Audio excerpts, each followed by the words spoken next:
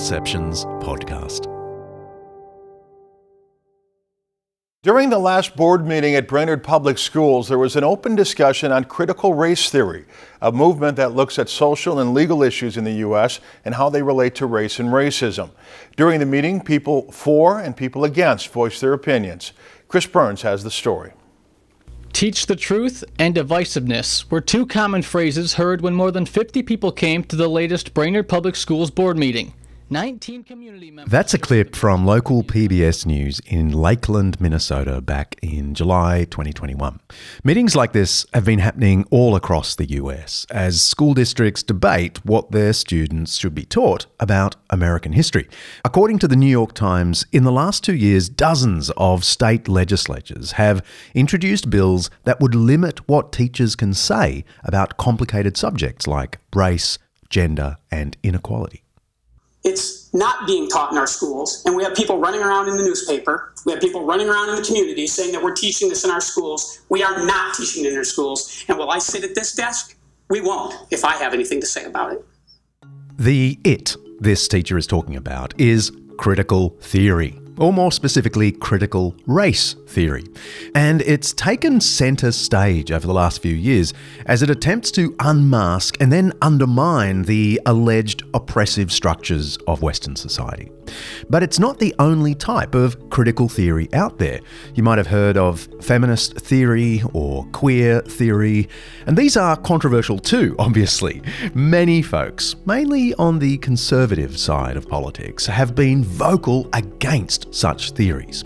But here's the thing.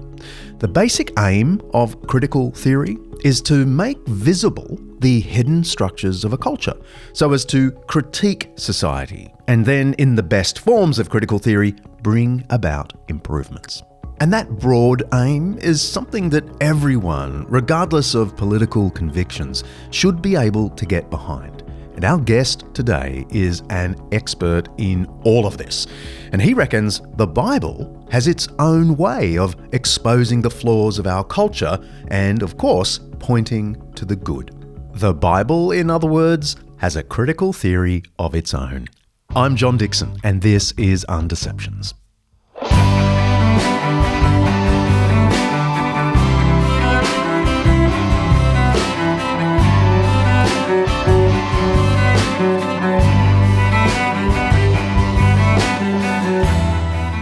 Undeceptions is brought to you by Zondervan Academic's new book, 5 Views of Christ in the Old Testament, edited by Brian J. Tabb and Andrew M. King. Each episode at Undeceptions, we explore some aspect of life, faith, history, science, culture, or ethics that's either much misunderstood or mostly forgotten. With the help of people who know what they're talking about, we're trying to undeceive ourselves and let the truth out.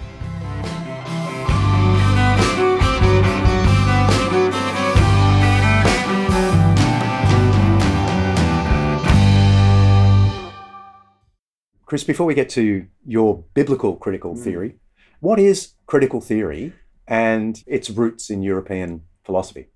Yeah, it's one of those words like postmodernism, isn't it? It means a lot of different things to a lot of different people. And I guess people are most likely to have come across the term recently in relation to something like critical race theory, which sort of came up in the 1990s. There's a guy called Derek Bell at Harvard, and it's a new way of thinking about race relations in society in a very particular way. But critical theory also has a number of other meanings. So there's the... That's Dr. Christopher Watkin, an associate professor in French studies at Monash University in Melbourne. His specialty is European intellectual history, and he's written fabulous books on great impenetrable thinkers like Foucault and Derrida. His new book is called Biblical Critical Theory: How the Bible's Unfolding Story Makes Sense of Modern Life and Culture. And it's amazing. 672 pages of intelligence, clarity, and insight. I'm a real fan. So there's the early 20th century Frankfurt School of critical theory with people like Marcuse and Gramsci and Adorno and Horkheimer. And they were sort of taking Marxism and trying to think culture in terms of Marxism. And then there's a broader term as well. So when I was an undergraduate, I did a unit that was called Modern Critical Theory. It was the best unit I did as an undergrad. It's fantastic. We didn't do Adorno and Horkheimer. We didn't do critical race theory. We did Derrida, Foucault, Deleuze, and all those people. And so there's a broader way in which critical theory means, post-existentialist European philosophy as well. But their key idea, it's the critique of power, is it not? So you're sort of critiquing how power tends to accrue to a certain group in society. Yeah. So those parts of critical theory that draw on Foucault in particular, they will major on power, absolutely. The classical illustration of this that everybody uses, and I think everybody uses it because it's really good, is a pair of glasses. So, I can look at my glasses. Here we are. There's concave lenses, and they're a bit dirty, actually, and there's some dust on them. But then, I can put them on, and I sort of forget that they're there, but they influence everything that I see. Like, I can see you because I've got my glasses on. And in the same way, you can look at a theory, so something like Marxism, you can say, oh, that's really interesting what they do with base and superstructure there, and economy is really important. But then you can sort of live through that, live in that. And the way that I try and describe that in the book is that a critical theory, when you're wearing it, when you're inside it, does three things. It makes certain things in the world viable, certain things visible, and certain things valuable. So viable means certain things are possible to think. So, for example, if you're a Christian, believing in God is viable. The way that you see the world, believing in God sort of makes sense. Yeah, I can see how that fits. But for a lot of people today, believing God just isn't viable. Like, there's no way that fits into, if I'm an atheist, my view of the world. That's past, that's over. So certain things will become viable in a particular way of looking at the world. Certain things also become visible. So it's impossible to be aware of everything that's around us. We get, 11 million bytes of data comes into our system every second, I think, something like that. The brain can only process 50 of those bytes. So we've got to always make selections of all the stuff that I'm getting, what's important. And different critical theories will make different things in the world visible. Some will make oppression visible, they make power really visible, they make discrimination really visible, so that those are the things that leap out at you when you look out at the world. And also certain things will become valuable. Like you think about the French Revolution, equality, suddenly comes to the head of the field as we really, really want this. And when you're wearing those particular glasses, equality becomes really, really valuable. And that's what it means to sort of live inside a critical theory or to look through it. It shapes your view of the world in those three ways. This brings to mind a C.S. Lewis quote that I love so much it's framed on my study wall, although it's now on a ship to America. In an essay called Is Theology Poetry?, originally offered at the Socratic Club in Oxford, Lewis writes, I believe in Christianity as I believe that the sun has risen, not only because I see it, but because by it I see everything else. Do we all have a theory through which we're viewing the world? Because I think there are still some creatures who think that they've got a neutral position. Yeah, I guess. Fewer, perhaps, than there were in the 1990s. And it's interesting that very idea that what I should be aiming for in my view of the world is neutrality, that is really local and really situated. Like, you go to most cultures at most points in history and you say, neutrality is really great. And they would say, what are you on about? That's ridiculous. And so the very idea that we should be neutral is a sort of modern, Western, post-Cartesian sort of way of looking at the world. It's just as situated as all the rest. So yes, everybody necessarily has a way of looking at the world. It's not a bad thing. It's not as if we've got to try and get over that. It's just that we're finite, we're situated, we're human, and none of us sees everything all the time perfectly. And that's okay. Proposing a biblical critical theory might seem a little contrarian, or worse, derivative. But Chris isn't jumping on a bandwagon with this idea. There's a great historical precedent for biblical critical theory, and it comes from a thinker we might have mentioned once or twice here on Undeceptions. I suppose it does sound a little bit jumping on the train once it started, doesn't it? Everybody's got a critical theory, so let's have a biblical one. I don't think that's what's going on, and the reason is Augustine. Augustine's City of God is, and this, I'm getting this from an Augustine scholar called Charles Matthews. He says, and I think it's persuasive, that it is the origin of the Western idea of critique. So no one does critique before Augustine. What he means is that, people will sort of criticize particular aspects of a society. But Augustine's City of God is the first book to take the whole of a particular society, the whole of a particular worldview, late Roman antiquity, and critique it as a whole, which he does in books 1 to 10 of the City of God. And every critical theory that's sort of subsequent to that is, in a sense, borrowing from that framework that Augustine gave us. And so, if you want to put it this way, critical theory is originally a Christian idea. It's Augustine who introduced it into the tradition. And what I'm trying to do, very imperfectly, is to recover some of that Augustinian impetus, to draw on what Augustine is doing in the City of God and say, what might we say about today's society if we want to do the same thing that he's doing with Rome? What would we say about today? Augustine, by the way, if I haven't said this before, is the St. Augustine or Augustine of Hippo, widely regarded as one of the most influential thinkers, Christian or otherwise, of Western history. He wrote his massive The City of God in installments over 6 or 7 years, because he was a full-time bishop, actually. He wrote it between AD 416 and 422. And that date is significant because the barbarians, or really the Visigoths, sacked the city of Rome on August 24th, AD 410. Some Romans blamed the Christians for this catastrophe. They said the church was responsible for turning people against the traditional gods, and now the gods weren't protecting Rome. And that's why the city fell. Augustine writes The City of God as a massive reply to this claim. And he basically turns the criticism of the pagans on its head. He offers a detailed, subtle, and devastating critique of the ethics, politics, and religion of the earthly city of Rome, all set in contrast to the reign of Christ, the eternal city of God, which was humanity's only hope. One of his key points is that Rome's arrogance brought it down. In thinking it could enslave the world, Rome enslaved itself.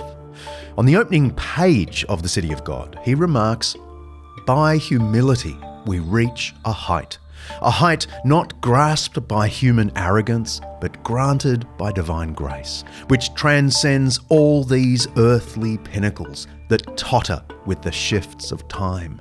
And this is why, in addition to the City of God, I must also speak of the earthly city, the city which, when it seeks dominion, even though whole peoples are its slaves, is itself under the dominion of its very lust for domination."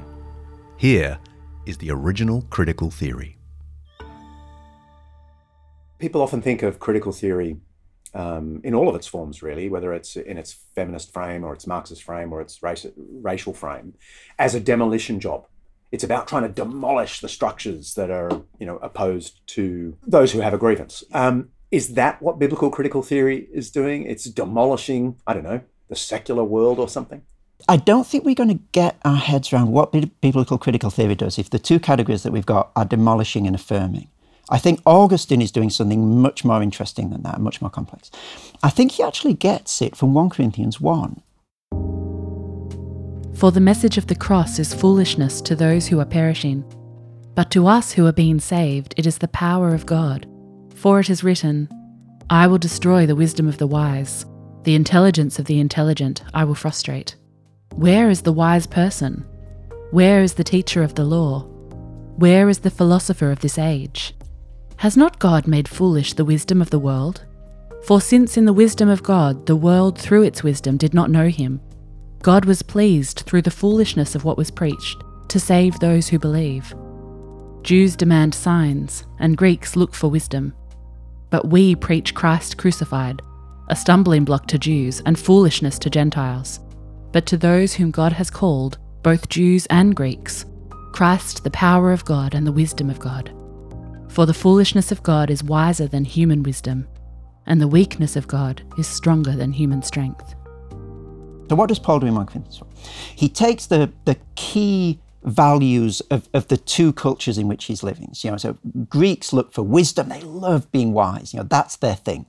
And Jews look for miraculous signs, which later in the passage he talks about in terms of power. So there's these two values. There's power and there's wisdom. Now, does Paul do a demolition job or does he affirm those? Well, neither. What he does is what Daniel Strange, who's written a couple of books on, inspired by the missiologist J.H. Bavinck, has this really, really helpful phrase. He says it's a subversive fulfillment of these ideas. So in other words, there is an utter antithesis in 1 Corinthians 1 between Greek wisdom and God's wisdom. They're completely separate because God's wisdom goes via the cross. And Paul, says, you Greek philosophers, that is the most foolish thing that you could ever think of, a man dying on a cross. That is the antithesis of wisdom. Well, actually, that's God's wisdom. So there's an antithesis. But he also, doesn't he, in that passage, say the wisdom of God is wiser than human wisdom. And he uses the same word. The Sophia of God is wiser than human Sophia. So there's a comparison that can be made as well. And there's a sense in which God's wisdom fulfills everything that Greek wisdom is striving for, but can't get in the way that it's looking for it. So it's this idea of complete antithesis and complete fulfillment, neither of which cancels out the other. It's not half and half. It's not half demolition, half affirmation. This subversive fulfillment means complete antithesis and complete fulfillment at the same time.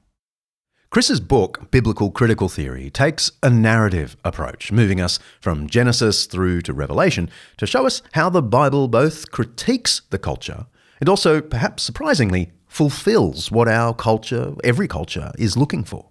But he doesn't start with the first book of the Bible in this narrative approach. Instead, he chooses a rather complicated Christian doctrine, the Trinity. You begin with the Trinity, the Father, Son, and Holy Spirit. Now, is that a little bit of an arcane, esoteric way to begin a theory that's meant to have relevance to this world? Look, I think one needn't necessarily begin with the Trinity. I think that's the first thing to say. You can leap into the story at any point and work your way out. But it's pretty foundational, isn't it? The reality that we live in a universe where when you dig down, get past all the sort of ephemeral stuff, get down to the bedrock. What is the most fundamental reality in the universe in which we live? And you see that reality is, first of all, personal. It's not abstract and impersonal. It's not force. It's not a law. God, who is the ultimate reality, is personal. Also that he's absolute. There's not loads of gods. There's just one. And that God is one God in three persons. In a sense, it sets up everything else that follows. And I think, starting with the Trinity, which is in a sense where the Bible starts, because it does talk about the relationship between the Son and the Father before the creation of the world. So if you want to go back to the furthest point in the Bible, that's where you have to begin. I think really does set the frame for everything that follows. What's the practical payoff of the Trinity for sort of social theory and the political world? Yeah. Let me start with modern society and then show how the Trinity cuts across there. So modern society, and by that I'm meaning sort of post-1700s, post-Thomas Hobbes, sets things up in terms of a dichotomy, really, between the isolated individual, on the one hand, and the state, the sovereign, on the other. And it tries to clear away everything that's in the middle. So you've got the one, if you like, the sovereign, and you've got the many, all the individuals by themselves. And I think the Trinity really critiques that modern way of looking at society, because what you've got in a Trinity is a relationship between three people, and John Milbank, the theologian, calls this the few in between the one and the many.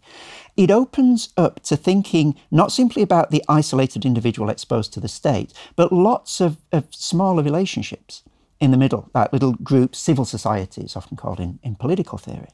And I think one thing that the Trinity does is it sets up this idea that if we view society as just individuals and the state, we're cutting against the grain of reality. That's not how the universe was meant to work. And I think another thing that it does is it puts, and this is really wonderful, it puts love right at the center of reality. So if you sort of make a list of all the verses in the Bible that talk about God before the creation of the world, which I did for the book, and you look at them, the theme that comes out again and again is love. The Father loved the Son before the creation of the world, the love that we had in John 17 and so forth.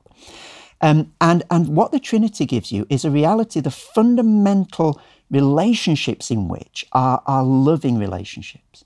And that contrasts really starkly with, the way that the modern world sets things up, which again, after Hobbes and people like Nietzsche, is that the most fundamental reality is violence, actually. It's competition and scarcity and, either you win or I win, but we can't both win, so we've got to fight for it. And to live in a universe, to sort of put those glasses on, where the most fundamental thing about who I am is love, it's just a really different universe to live in than if the most fundamental thing about who I am and how society works is violence. I talk about that in relation to a very influential article that was published by a guy called Lynn White Jr. And he criticizes Christians for, as he sees it, seeing nature just as stuff. There's resources to be used. And he says that's environmentally really destructive. And we need to recover the idea, he says in his article, of sacred groves. We need to have an idea of there's some specialness to nature. And what I say in 1967, historian Lynn White wrote an influential piece in the journal Science, basically blaming the Christian worldview for the environmental crisis. You may remember we discussed this article in depth with climate science rock star Professor Katharine Hayhoe back in episode 26, Good Earth. In the article, White suggested we should return to a pre-Christian or pagan approach to nature. In antiquity, he writes, every tree, every spring, every stream, every hill had its own genius loci, its guardian spirit. These spirits were accessible to men, but were very unlike men. Centaurs, fauns, and mermaids show their ambivalence. Before one cut a tree, mined a mountain, or dammed a brook, it was important to placate the spirit in charge of that particular situation and to keep it placated. By destroying this pagan animism, Christianity made it possible to exploit nature in a mood of indifference to the feelings of natural objects. It's great writing. It's terrible biblical history and theology. And what I say in the book is that both those options are really sub-biblical, sub-Christian. Nature isn't just stuff. At the end of the creation account, God looks on everything that he's created and says it's very good. That's not stuff at that point. But you don't need, in order to have some value in the natural world, to say that it's full of spirits. And in fact, if you do, you get yourself into all sorts of problems. So, everybody will agree that the beautiful copse of trees is, got spirits in it. But what about mass extinction events? They're equally natural. Do we have sort of sacred mass extinction event? Well, no, we don't like that idea. Well, how then do you pick and choose which bits of nature you put your spirits in? Well, we go along with post-Enlightenment, post-romantic ideas of nature, and then it all falls apart because it's inconsistent. I think what the Bible gives you is a firmer basis for respecting and caring for the natural world, which is not that it's full of spirits, but that God created it very good, and he cares for it. And he calls it good before the creation of Adam and Eve. So it's not just good for the sake of humans in Genesis. There's a sense in which it's good regardless of whether humans are there. And I think it's just a more robust environmental ethic than having to say that there are spirits in nature in order to make nature valuable. Yes, so you're saying that the biblical view of creation holds together a kind of rationalism and wonder at the same time, as both grounded in a creator. I think I put it slightly differently. I think I'd say that rationalism and wonder are sort of dismembered limbs of a full-orbed Christian view. Like if you take parts of the complex Christian understanding of the natural world and you separate them off and then you isolate them, what you end up is on one side you've got rationalism, which was never intended to be sort of cut off from wonder in the first place. And on the other hand, you've got wonder.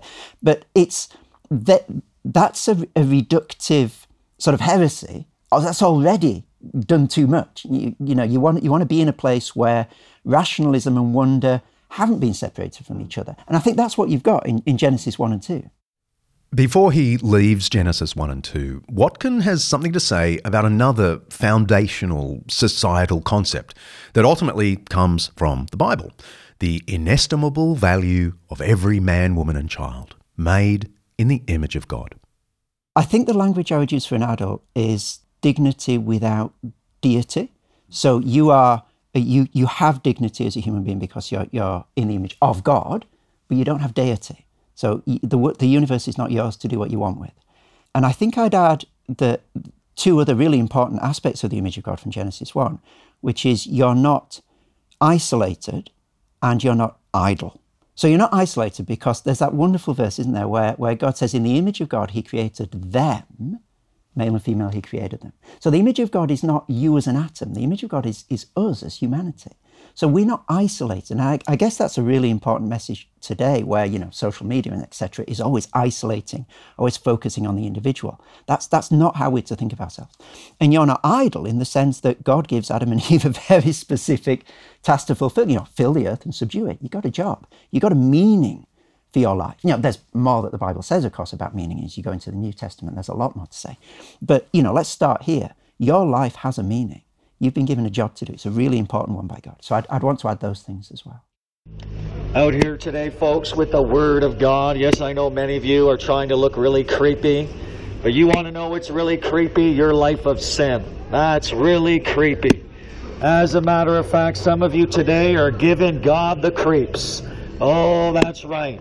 I know many of you care more about your costume than your Creator. That's right. What a sin that is. That's called idolatry. That's a Canadian pastor preaching on the streets in 2015 outside a Toronto movie theatre showing some kind of zombie movie, hence the reference to creepy costumes.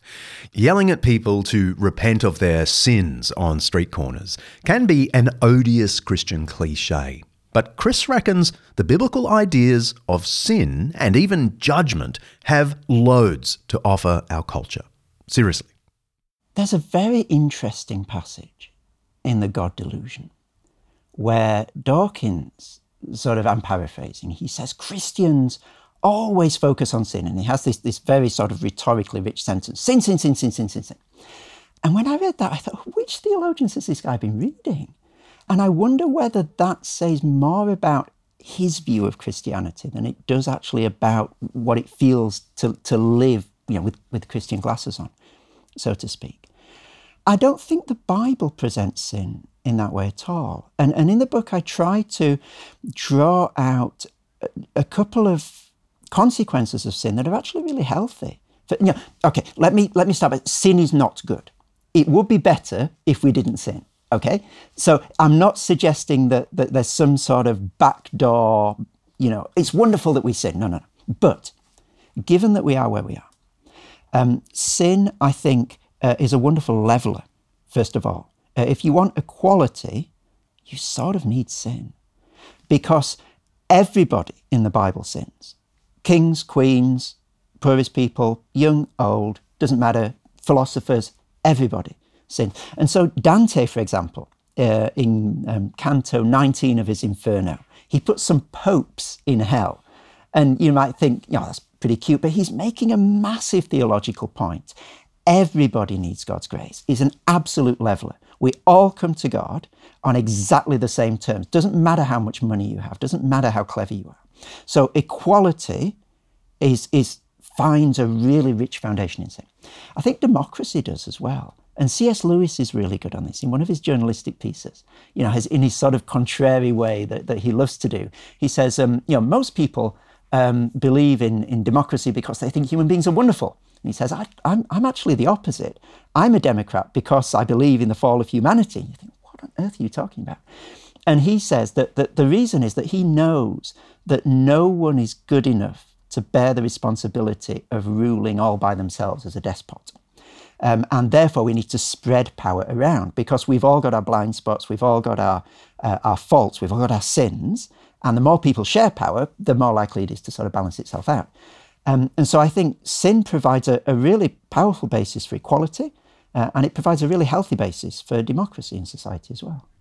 You also say that this idea of sin can contribute to the modern tendency on the left to focus on victims and award them high status, and something to say to, the right, which dismisses all that victim talk as just sort of victim hierarchy.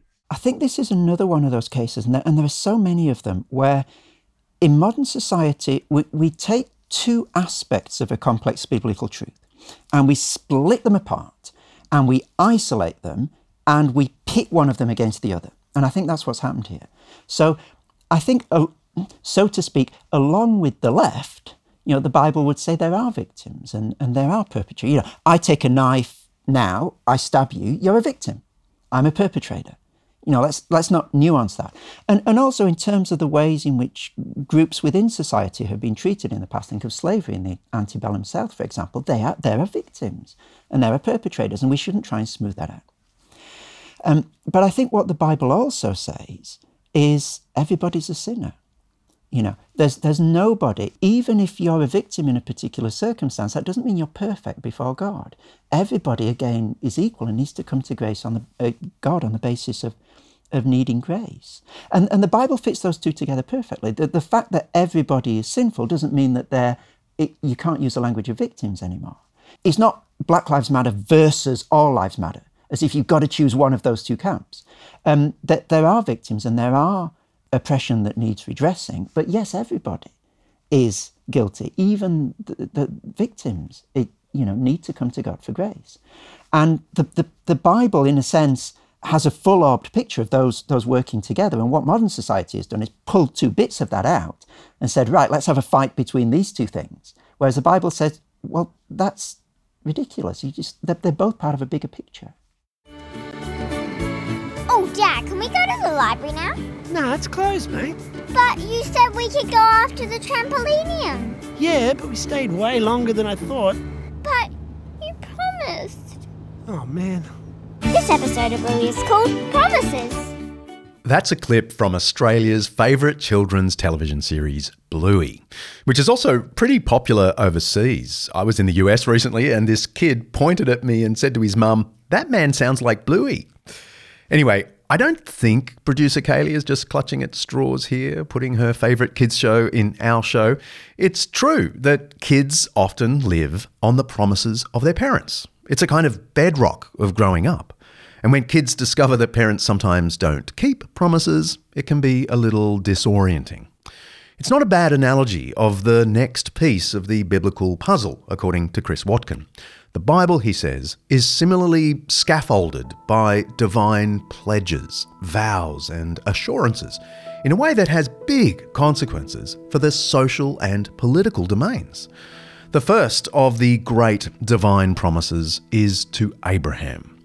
It's 1800 BC, give or take, and God chooses a pagan from Ur, now southern Iraq, and promises him a new country, the so-called Promised Land, innumerable descendants, that's the Israelites, and then God promises that Abraham and his nation will be a blessing to all the peoples of the earth. You can check all that out in Genesis chapter 12.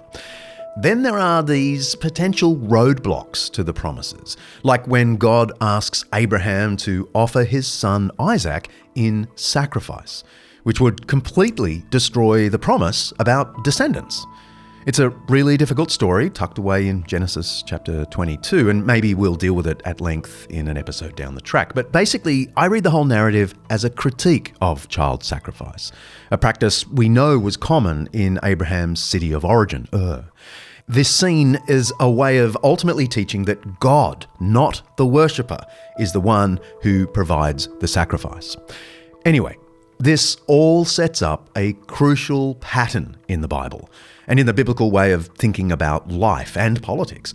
God's promise, a threat to the promise, humans trusting the promise nonetheless, and God fulfilling his promise.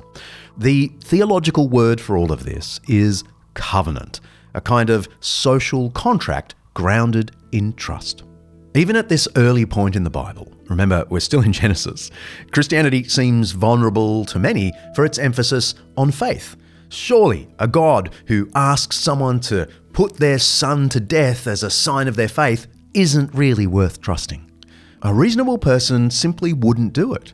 Is trust in God's promises, what we call faith, the opposite of reason? I think the answer to that has got to be in the biblical text, hasn't it? Don't just listen to someone like me pontificating. Go back to the Abraham passages and look at what faith is. And if you look either in Genesis 12 or in Genesis 22, which is probably the paradigm instance of people who think that faith is anti-rational. It's where he goes up Mount Moriah with Isaac, almost sacrifices him. The angel holds back the knife and Isaac doesn't end up being sacrificed. If you actually read those passages, I'm convinced that the faith that's presented is, first of all, informed. So Abraham's got a track record of God coming through on his promises in the past. This is not some sort of out of the blue thing that he's got no context. Who is this speaking to me? How do I know that? No, God has helped and saved and proved himself to Abraham on a number of occasions before Genesis 22. And faith is public for Abraham. In Genesis 12, it's God says, leave your home, go to this place that I'm showing you. And Abraham shows that he's got faith by going. So it's not some sort of fuzzy feeling inside. Faith is, okay, I'm going to go. I'm going to do what you say. And I think that view of faith, contrary to the way that Genesis 22 is often read, sort of philosophically, after Søren Kierkegaard, who had it as some sort of Abraham's just going to take a leap in the dark and he's going to sacrifice Isaac, even though he knows that's the wrong thing to do because this voice out of the blue is, no, that's not how it reads in the passage. That the insistent theme in Genesis 22, that as far as I can see, and just looking at it as a literary text, what are the repeated words? It's provision. God will provide, God will provide, God will provide. And so Abraham is convinced that God will provide a sacrifice. And lo and behold, that's exactly what he does with the ram, with its antlers caught in the trees. And so it's not some sort of weird leap in the dark that you got to turn off your reason for. Abraham's got his reason turned on, and God comes through for him as God has in the past. I've even read some Old Testament, really Jewish scholars of the Tanakh, who say there is also a subtle critique of child sacrifice. Completely. In a passage that looks like it's about child sacrifice. It's actually about the opposite. And René Girard, the French philosopher, says exactly the same thing. This is the moment where sacrifice collapses, where human sacrifice collapses. Okay, famously, God makes a covenant with Abraham, and covenant becomes a huge theme through the Bible, and you reflect on it. Can you briefly outline for us the social theories of Jean-Jacques Rousseau and Thomas Hobbes? Because you think the Bible's covenant idea exposes these political theories as, and I'm quoting you, reductive heresies of a more biblical concept. Okay, tell me about Rousseau and Hobbes, and then how does the Bible expose them as heresies? Okay. I'm smiling because this sounds like an... I'm asking him about two of the paradigmatic early modern political philosophers, the Englishman Thomas Hobbes, 1588 to 1679, and the Frenchman, or Genevan, Jean-Jacques Rousseau, 1712 to 1778. Both of them influenced our world in profound ways. I'm smiling because this sounds like an exam question, doesn't it? Rousseau and Hobbes discuss. Okay, so... you can think of Rousseau and Hobbes as two extremes of the options available in modernity for thinking about society.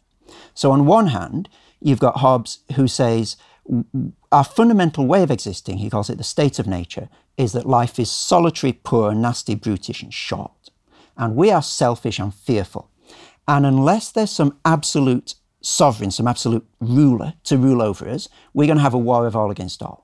And so we need a tyrant, he calls it Leviathan, in order to keep us in check and keep us afraid. So that's a pessimistic view of how society works. Rousseau comes along about 100 years later, 1755, and writes his second Discourse on Inequality, where he's got a very different picture of the state of nature.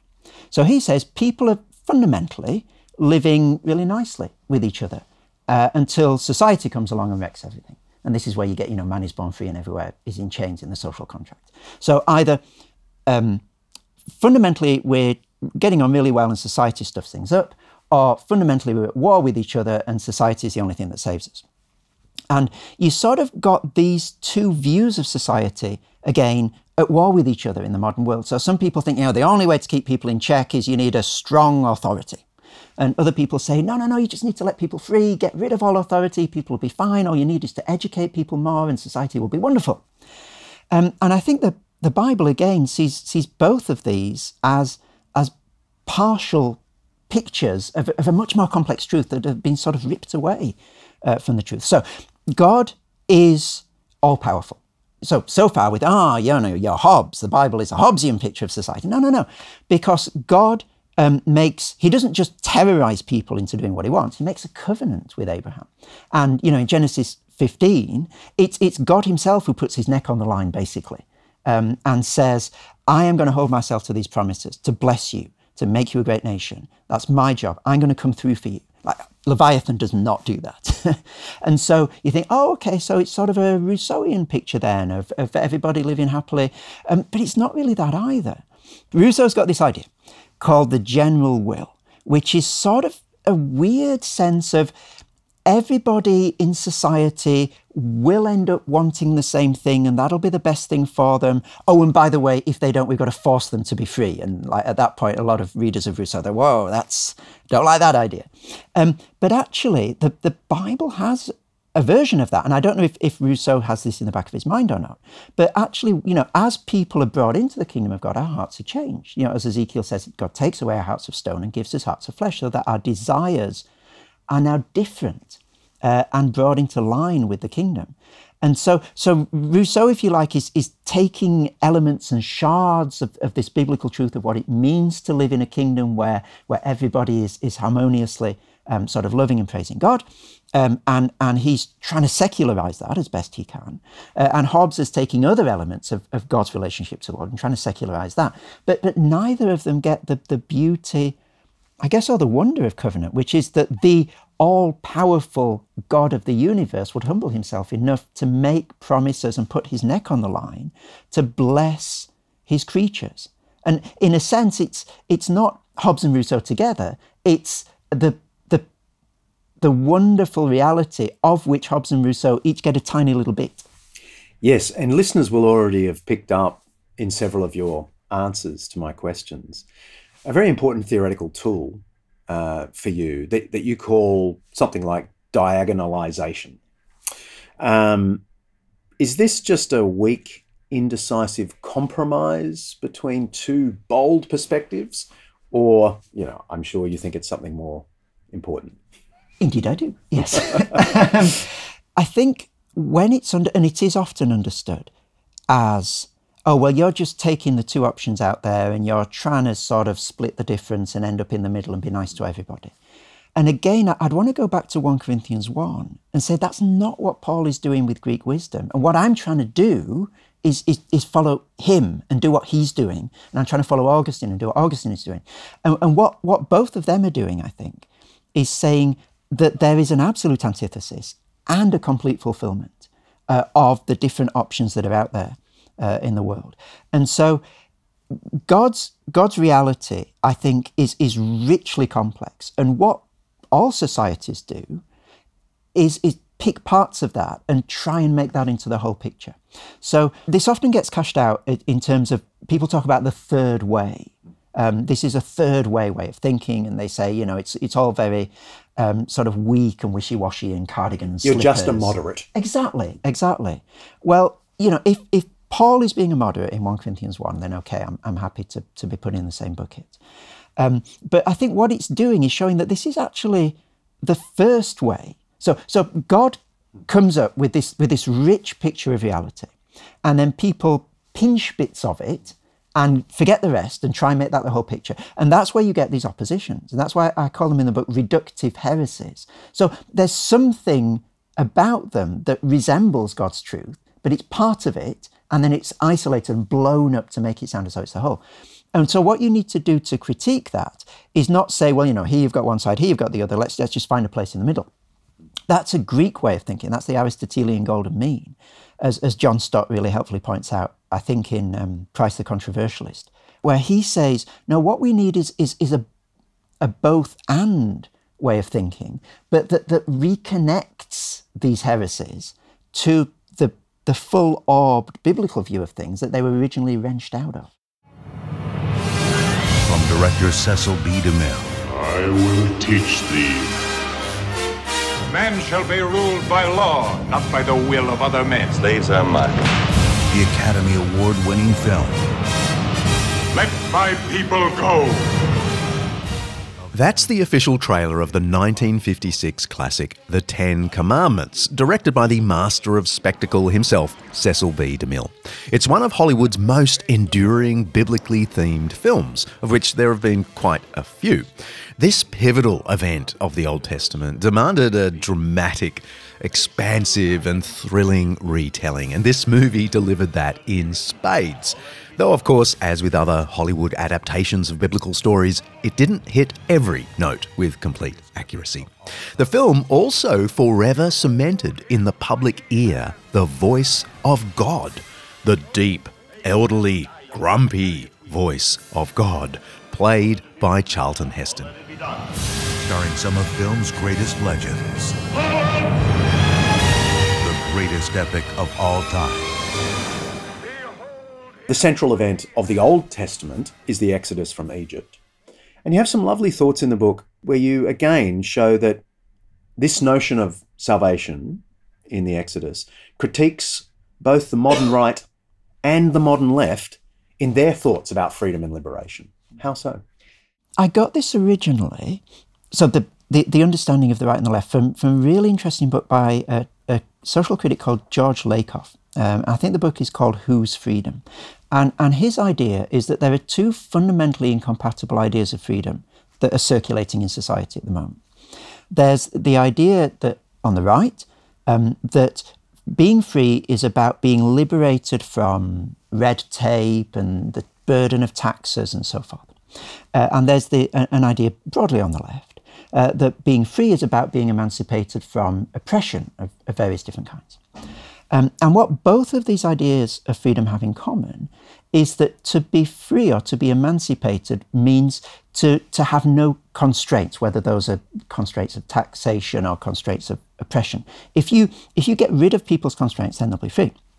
And I think that the Bible cuts across both of those, and you can see it really clearly in the Exodus narrative. So if you think about that iconic phrase, that's been on the lips of social reformers for centuries, let my people go, Martin Luther King Jr. and so forth. It's a rallying cry for get rid of these constraints that are hampering us.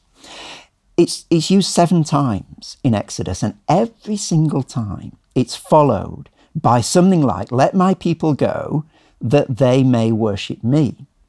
And so modernity would say, let my people go, that's wonderful, what a rallying cry for freedom. And then they'd read on and say that they may worship me. Oh, that's Christians being oppressive again.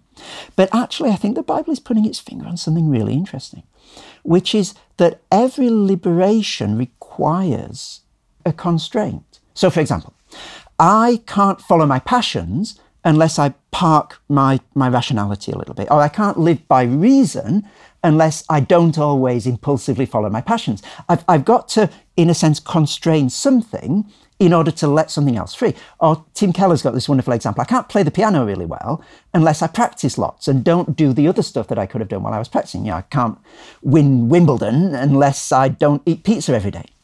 And so I think that the Bible is putting its finger on something fundamental about freedom, that there's always a concomitant constraint. And so the question then becomes not, am I liberated or am I not? But it becomes, which freedom and whose constraints have I chosen?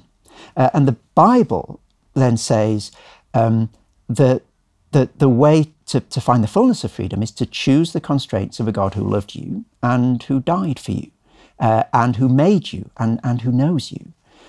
Rather than, for example, the constraints of a market who wants to maximize the profit it can get out of you and wring you dry, or the impulses that sort of flow one way and then another way. And I think that's the critique of both of these ideas of freedom. It's not just about what constraints are you getting rid of. It's about what are people worshipping, what are people serving with that lack of constraint that's been won for them. There's always a new constraint that comes with that worship. I can serve any number of things in my life, but they each come at a cost. And you've got to look at those costs side by side and say, which is the wise cost to pay? And I think that's where the Bible comes in and says, well, if you follow a God who loves you, you follow his law, that's likely to turn out much better for you than if you follow a market who doesn't love you and really doesn't care about you, or if you follow a sense of impulse that's going to blow you one way or another. If your head's not spinning already, after the break, Chris takes us to the moment when he reckons the Bible explodes a bomb under the assumptions of the modern world. Enter Jesus. This episode of Undeceptions is sponsored by Zondervan Academic's new book, 5 Views of Christ in the Old Testament, edited by Brian J. Tabb and Andrew M. King. We know that the authors of the New Testament regularly quote and allude to Old Testament passages that are meant to point forward to the presence, person, and work of Jesus. Jesus himself claimed that Moses wrote about him. If you believed in Moses, Jesus said, you would believe in me, for he wrote about me. That's John chapter 5. How exactly the Old Testament writers might have been able to make references to Christ centuries in advance is a matter of extensive debate. And this book brings together the major views and some big thinkers on how the Old Testament points to Christ. This is a book to get your hands on if you're ready to take a closer look at how to read the Old Testament in connection with Jesus Christ. And personally, I reckon this is one of the most compelling things about the Bible. When you discover the uncanny connection between the beautiful prelude of the Old Testament and the full symphony of the New Testament, it becomes harder and harder to deny that something spooky is going on in these scriptures of the Christians. We'll be talking to one of the contributors of this book, Tremper Longman, in an upcoming Undeceptions episode, and I can't wait to introduce him to you. In the meantime, you can grab 5 Views of Christ in the Old Testament, edited by Brian J. Tabb and Andrew M. King, on Amazon right now, or head to zondervanacademic.com for more.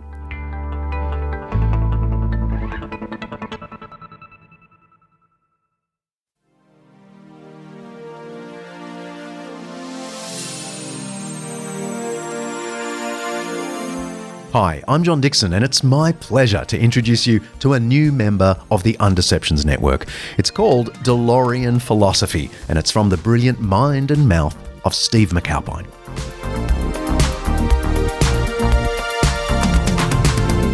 Imagine a DeLorean time machine car appears outside your house this year, and you get in and you're told that you're going to 2052 to see what the future looks like. You arrive and you see what it actually looks like 30 years from now. Do you want that future? What would you do to get there or to get away from that future? That's what we're going to find out. And that's DeLorean Philosophy with Steve McAlpine. Steve is a super well-known theologian and social commentator here in Australia, and I'm excited to introduce him to the International Undeceptions Network. Check out DeLorean Philosophy, full of insightful commentary on the trends shaping our world today and what it means for our lives. Subscribe now and enjoy.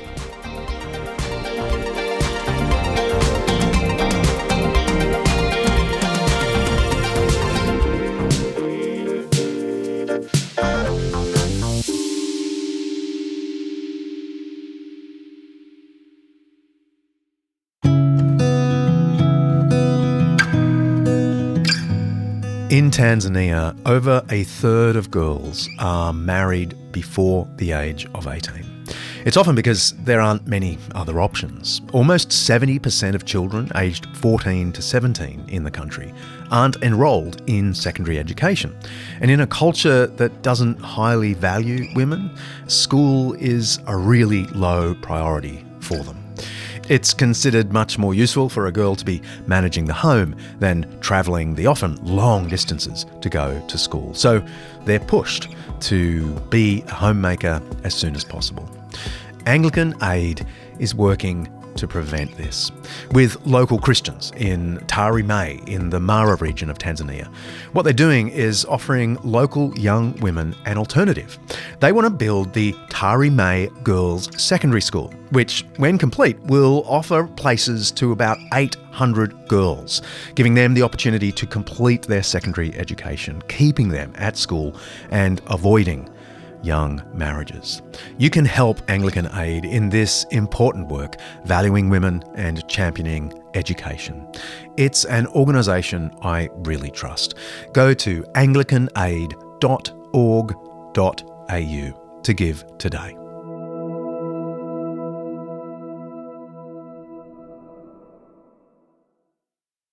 So let's talk about the ministry of Jesus. I want to quote you back to you and then ask you to unpack it a bit. You say, the ministry of Jesus is perhaps an underexplored treasure trove of cultural insights for Reformed and evangelical Christians. In our haste to develop detailed answers to the question, why did Jesus die, we sometimes forget to ask, how did Jesus live? Can I ask you two things? Give me a brief rundown of that underrated ministry of Jesus, and then why it's important to biblical critical theory. Yeah. So I'm not saying that evangelicals and Reformed people always ignore the ministry of Jesus. Of course not. I've heard hundreds of sermons on that topic. But I think what I'm trying to get at there is the idea that if we just rush to the cross to look for the meaning of what Jesus came to earth to do, then we miss a lot of incredibly important resources for helping us understand society and engage with society. So one of them, for instance, would be the idea that the first will be last, which Jesus repeats in his teaching time and again. For the kingdom of heaven is like a landowner who went out early in the morning to hire workers for his vineyard. He agreed to pay them a denarius for the day and sent them into his vineyard. About 9 in the morning he went out and saw others standing in the marketplace doing nothing. He told them, "You also go and work in my vineyard, and I will pay you whatever is right." So they went. He went out again about noon, and about 3 in the afternoon, and did the same thing. About 5 in the afternoon he went out and found still others standing around. He asked them, "Why have you been standing here all day long, doing nothing?" "Because no one has hired us," they answered. He said to them, "You also go and work in my vineyard." When evening came, the owner of the vineyard said to his foreman, "Call the workers and pay them their wages, beginning with the last ones hired and going on to the first." The workers who were hired about 5 in the afternoon came and each received a denarius. So when those came who were hired first, they expected to receive more, but each one of them also received a denarius. When they received it, they began to grumble against the landowner. "These who were hired last worked only 1 hour," they said. "And you have made them equal to us who have borne the burden of the work and the heat of the day." But he answered one of them, "I am not being unfair to you, friend. Didn't you agree to work for a denarius? Take your pay and go. I want to give the one who was hired last the same as I gave you. Don't I have the right to do what I want with my own money? Or are you envious because I am generous?" So the last will be first, and the first will be last. Matthew 20, 1-16.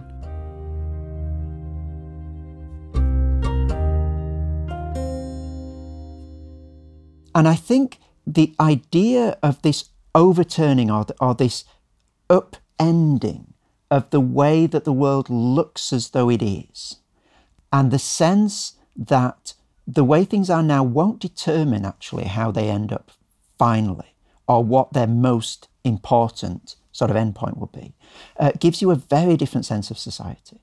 So modernity would say that the rich are getting richer and they're using their riches to enjoy themselves. And the poor are by and large getting poorer and they will remain poor. And then there's a counter-reaction to that, which tries to validate poverty in and of itself. Almost says, blessed are the poor because they're poor, rather than blessed are the rich because they've got lots of riches and they can do fun stuff with their riches. And what the first will be last does is it cuts across both of those. It says, no, the rich aren't blessed because they're rich and the poor aren't blessed because they're poor. But, in terms of the Sermon on the Mount, blessed are the poor in heart, for theirs is the kingdom of heaven. So there's what I talk about in the book as a non-linearity there. There's a moment of rupture.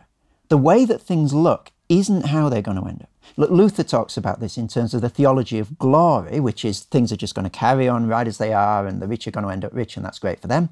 And the theology of the cross, which he sees as a fundamental dislocation between how things look now and how they'll end up. And among the many things that does, just this one phrase that Jesus keeps repeating, among the many things that it does, is it gives you a point from which to critique the way things are. So it allows you to say that the way the world is now is not normative. And that's just one example from Jesus' ministry. The many things that he says, if you sort of tease out the implications of them, they give you a way of looking at society that allows you to see it in a different perspective, makes different things visible in it. Well, another example is around the ethic of love. Everyone knows Jesus taught about love, but you, relying on a thought of St. Augustine, also see love as a perceptive tool of social and political analysis. How so? Well, the way that Augustine uses love is he says, in the city of God, there are two cities. There's the city of God and the earthly city. And they're intermingled in the present day. So we can't always tease apart with precision what's going on in each one. But he says the difference between them is that they're governed by two loves. The city of God is governed by the love of God, surprisingly enough, and the earthly city is governed by love of self. And the way that he talks about the difference between those two loves is really, really interesting. So he says the love of God is a public love, by which he means that everybody who loves God loves the same God, the God that's revealed to us in the pages of the Bible. And so if everybody aligns to that love, everybody is going to, in a sense, be increasingly in harmony with each other because they're all loving the same God. But he says the love of self is a private love.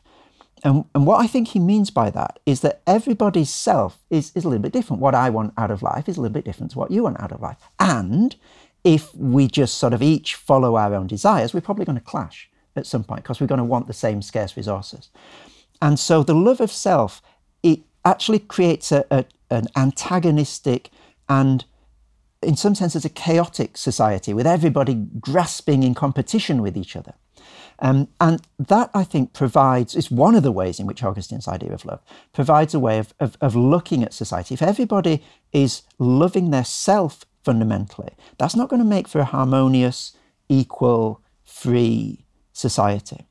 And what this does in terms of social critique, I think, is it moves it to a deeper level than just looking at, say, the economy or the market, or even politics, party politics, the level at which social sort of critique often goes on. And it says below that, there's a sense in which everybody's loving something. Everybody's got a greatest love.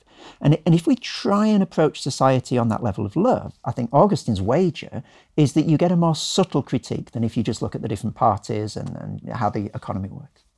In the 1800s, archaeologists working on Rome's Palatine Hill, where most of the emperors once lived, uncovered a piece of graffiti scratched into the plaster of a wall of what might have been a servant's quarters, or perhaps a classroom, maybe even a holding cell of some kind. We're not exactly sure.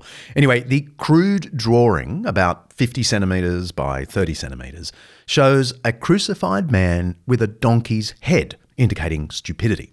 Next to the cross, there's a man with arm raised in adoration of the figure on the cross, and below the image, scribbled in very bad Greek, are the words Alexamenos sebete theon. Alex worships his God. Whether it's a guard mocking a Christian prisoner, or a student or servant mocking a friend, it's clearly deriding the beliefs of Christians. It depicts Alex's Lord as a mule-headed loser. In the honour-shame culture of AD 200, the rough date of the Graffito, what else could Jesus' crucifixion have meant? Well, to Christians, of course, it meant salvation, beauty, hope, love. But that's upside-down thinking in the ancient world. That kind of self-sacrificing humility only came to seem like right-side-up thinking under the influence of the Christian story. I know that sounds like a big call, something a Christian apologist might say, but actually there are whole books on that topic, and maybe we'll do an episode on it. Can you unpack for us why you see the death of Jesus on the cross as simultaneously the centre of Christian salvation and a profound socio-political critique? I think the answer to both of those comes in Philippians 2. Remember that wonderful passage about how Christ, being in very nature God, didn't think that equality with God was something to be grasped, but made himself nothing, taking the nature of a servant and so forth. You can think about that passage as a sort of V shape, that Christ sort of descends to the cross, which is the apex or the crux, if you like, of that passage, and then God exalts him up the other side. And I think that one thing that passage shows is that the cross is right at the centre of God's plan of salvation.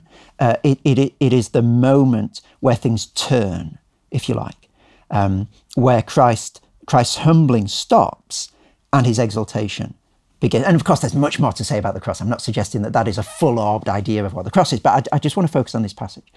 But there's a really, really interesting thing that happens. It's that the subject of the verb changes. So Christ humbles himself, Christ becomes a servant. You get to the cross, and then it's God exalts him. You think, well, that's interesting. So why doesn't Christ exalt himself? There's a rupture there at that point. And it's not Christ saying, well, if I humble myself a little bit, then eventually I'm going to be able to exalt myself and I'll be, the wonderful ruler of the world. And so the cross is just sort of the means to the end of becoming really powerful. That's how some people read the cross. But I think what this very obvious change of subject in Philippians 2 says is that's not how it worked. And so it gives you a different sense of possibility and a different sense, if you like, of success politically and socially. So we've got these two ideas.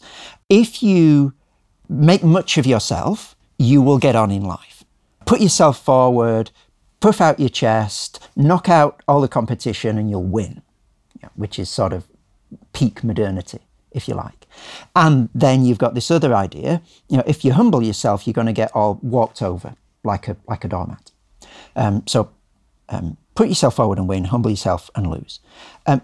Philippians 2 gives you a new paradigm, which is humble yourself and win, if you like, in the end. It's like it messes around with our sense of what is possible in the world and introduces ideas, that get taken up in societies influenced by Christianity, like the people who lead us being our servants. Like, that is really weird. Like, where did that come from? Odysseus, Achilles, all the sort of, the Assyrian kings, like they are not servants. Like, they're many things, but they are not servants. And so the idea that the greatest in society should be the least, that the people who run the government should be called ministers because they serve us, that's picking up on this subversive paradigm of you can win, in a sense, by being humble. And that's the different way of looking at society, the really counterintuitive and subversive way of looking at the society that the cross gives you, I think. And this is what Augustine was getting at in his The City of God, the original critical theory. By humility, he wrote, we reach a height not grasped by human arrogance, but granted by divine grace, which transcends all these earthly pinnacles that totter with the shifts of time. He's saying one city will remain. One city is eternal. It's not Rome, it's the humble kingdom of God. Let's move to the end of the biblical narrative and therefore a biblical critical theory, and talk about eschatology. Last things. The Bible teaches that there's a final judgment and, on the bright side, a wonderful kingdom. I want to take both of those in turn. Firstly, judgment and hell. Why is that not just more violence and therefore terrible teaching point for Christians in the world who will believe in violence because of that violence in hell? Absolutely. The penny dropped for me on this, and this is something that absolutely I've wrestled with. Hell is a very weighty and sort of a doctrine that no one breezes past, basically, is it? It sits heavily. The penny dropped for me when I read Miroslav Volf, who's a theologian who's working at Yale University at the moment. And he also lived through the war in Yugoslavia and heard of many atrocities and sort of lived through that terrible moment in the history of that part of the world. And he writes about this in a book called Exclusion and Embrace. And he says that for him and for people who have been through that sort of horror, who've lived through people's throats being slit and so forth, that the knowledge that there will be an exhaustive justice done at the end of time, that everybody who's done evil will face complete justice, and it'll be perfect, and it won't be too much and it won't be too little. The knowledge of that means that we don't need to bring perfect justice here and now. That we don't need to hunt down and kill everybody who's a killer. We should still work for justice, of course. It doesn't mean that we just sort of sit back and put our feet up and say, God will sort it out in the end. Absolutely not. That's not what he says. But he says we don't need to enforce absolute justice as a condition of there being any justice in the present.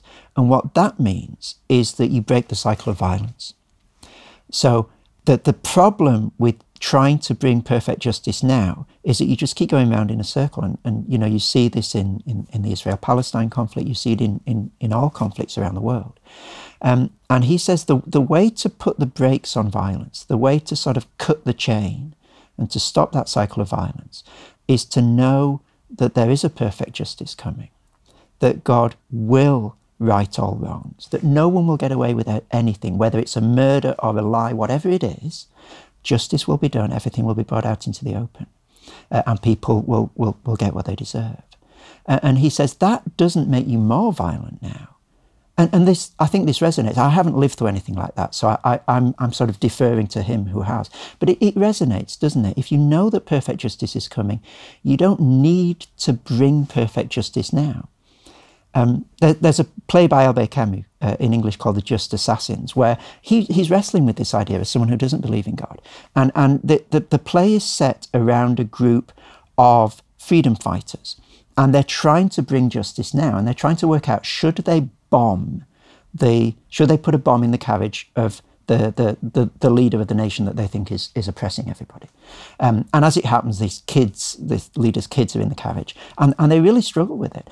And there's one character called Stepan who at one point says something like, look, either perfect justice comes now or it never comes, forget about it. We've got to bring justice now because otherwise there's no justice. And I think what Volf is putting his finger on really powerfully is that those are not the only two options. There can be a perfect justice that's coming that means we don't need to bomb the carriage now in order to make things just. But that doesn't mean that we just sit back. It means that we work for justice, but we don't feel the need to make it perfect and exhaustive in the present. We all already have a critical theory. This is not just some rarefied academic thing. All of us are shaped by the particular assumptions, preferences, and goals of our blip in the historical story, whether ancient Rome or 21st century Chicago. The way we look at the world and live in it is influenced decisively by the key social influences in our life. The family we came from, our education or income level, the friends we mix with, the suburb we live in, the media we absorb, and the podcasts we listen to. And this process of socialization is so subtle yet complete, it's difficult to think objectively about our way of looking at the world, to discern which parts of our culture are true and good, and which parts are accepted by us simply because we're accustomed to them. So Chris says the choice isn't between adopting a critical theory or not adopting one. The choice is, which critical theory will we live by? Going through life without acknowledging the theoretical assumptions and commitments that already shape us is like allowing a stranger to decorate our house, he says, choose our wardrobe, drive our car, and so on, all without our permission. Only a critical theory, a coherent, good critical theory, can break the spell and give us clarity. more than that, and quite unlike some critical theories today. Biblical critical theory offers not just a critique and negation of society's structures, but a positive vision that leads to joy and, as Chris puts it, heartfelt praise. You end your account of biblical critical theory by suggesting that the Bible's narrative should ultimately lead to praise, wonder, and worship. I can imagine some people thinking that a mode of spiritual celebration is the antithesis of the rational rigor that's required in this moment and the seriousness that we need in the world's problems. And you just want to be off happy praising God. I do want to be off praising God, but I don't think that's the denial of seriousness. We as human beings are both rational and emotional, aren't we? And if we want to take human beings seriously, then we need to take us as we are, which is we are both, we think rationally and we have emotions. And I think to say that to be serious is to deny half of that is not to take human beings seriously. And this idea of, poetic expression and sort of praising God being some sort of useless appendage that we need to get rid of to be serious about the world, I think just misunderstands what the Bible is talking about and what human beings are. So if, for example, my family were drowning in the sea and you saved them, okay? And then I came up to you and I said, John, thank you for saving my family. It's a good thing to do. Goodbye. You would think there's something deficient in that very rational, thank you, it's appropriate, very rational response. We would want something more to recognise the enormity of what's just happened. You'd want me to search for some sort of language that tries to do justice to the fact that my family were dying and now they're saved and you've done it. You'd want me to make a bit of an effort with my language and with my emotions at that point. And I think that's what the Bible does when it breaks out in praise. It says something huge has happened in reality. And if we just say, oh, fair enough, then we're not being serious about it because we haven't registered the magnitude of what's happened. And to register the magnitude requires emotion because that's who we are. And it requires thinking carefully about the language that we use and trying to grasp at the enormity of this reality with the language that we use. And that's where you get the language of praise coming in. So to turn the tables on the question, you cannot be serious without being emotional, without turning to praise.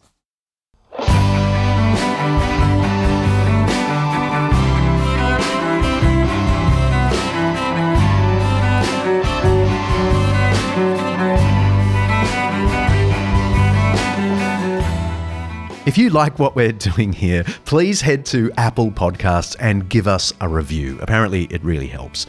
And go to Undeceptions.com and pick up one of our t-shirts from the store. If you really like us, click donate while you're there. Help us cover the costs of each episode. I really appreciate it. While you're there, send us a question and I'll try answer it in our next Q&A. Next episode. Well, it'll be our new season. I'm just back from the UK collecting a bunch of fantastic interviews about C.S. Lewis, conservationism, atheism, virginity, true story, the Byzantine Empire, and much more. Between now and next season, I'll be moving to Chicago, Deus Volante, to take up a chair at Wheaton College, where I'll get to teach in my intellectual happy places, as well as continue to write, speak, and of course, podcast. Oh, and we have some very cool Undeceptions video projects coming down the pipeline soon. So I'd better get cracking. See ya.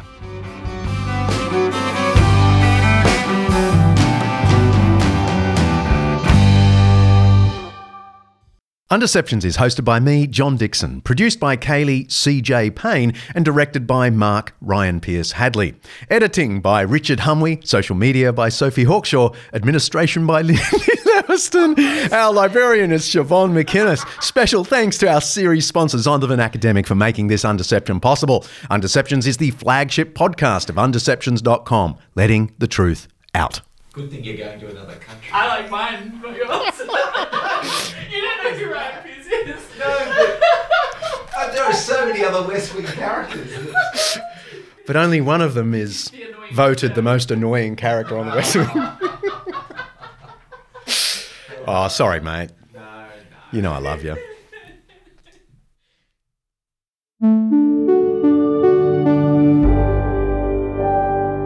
An Undeceptions podcast.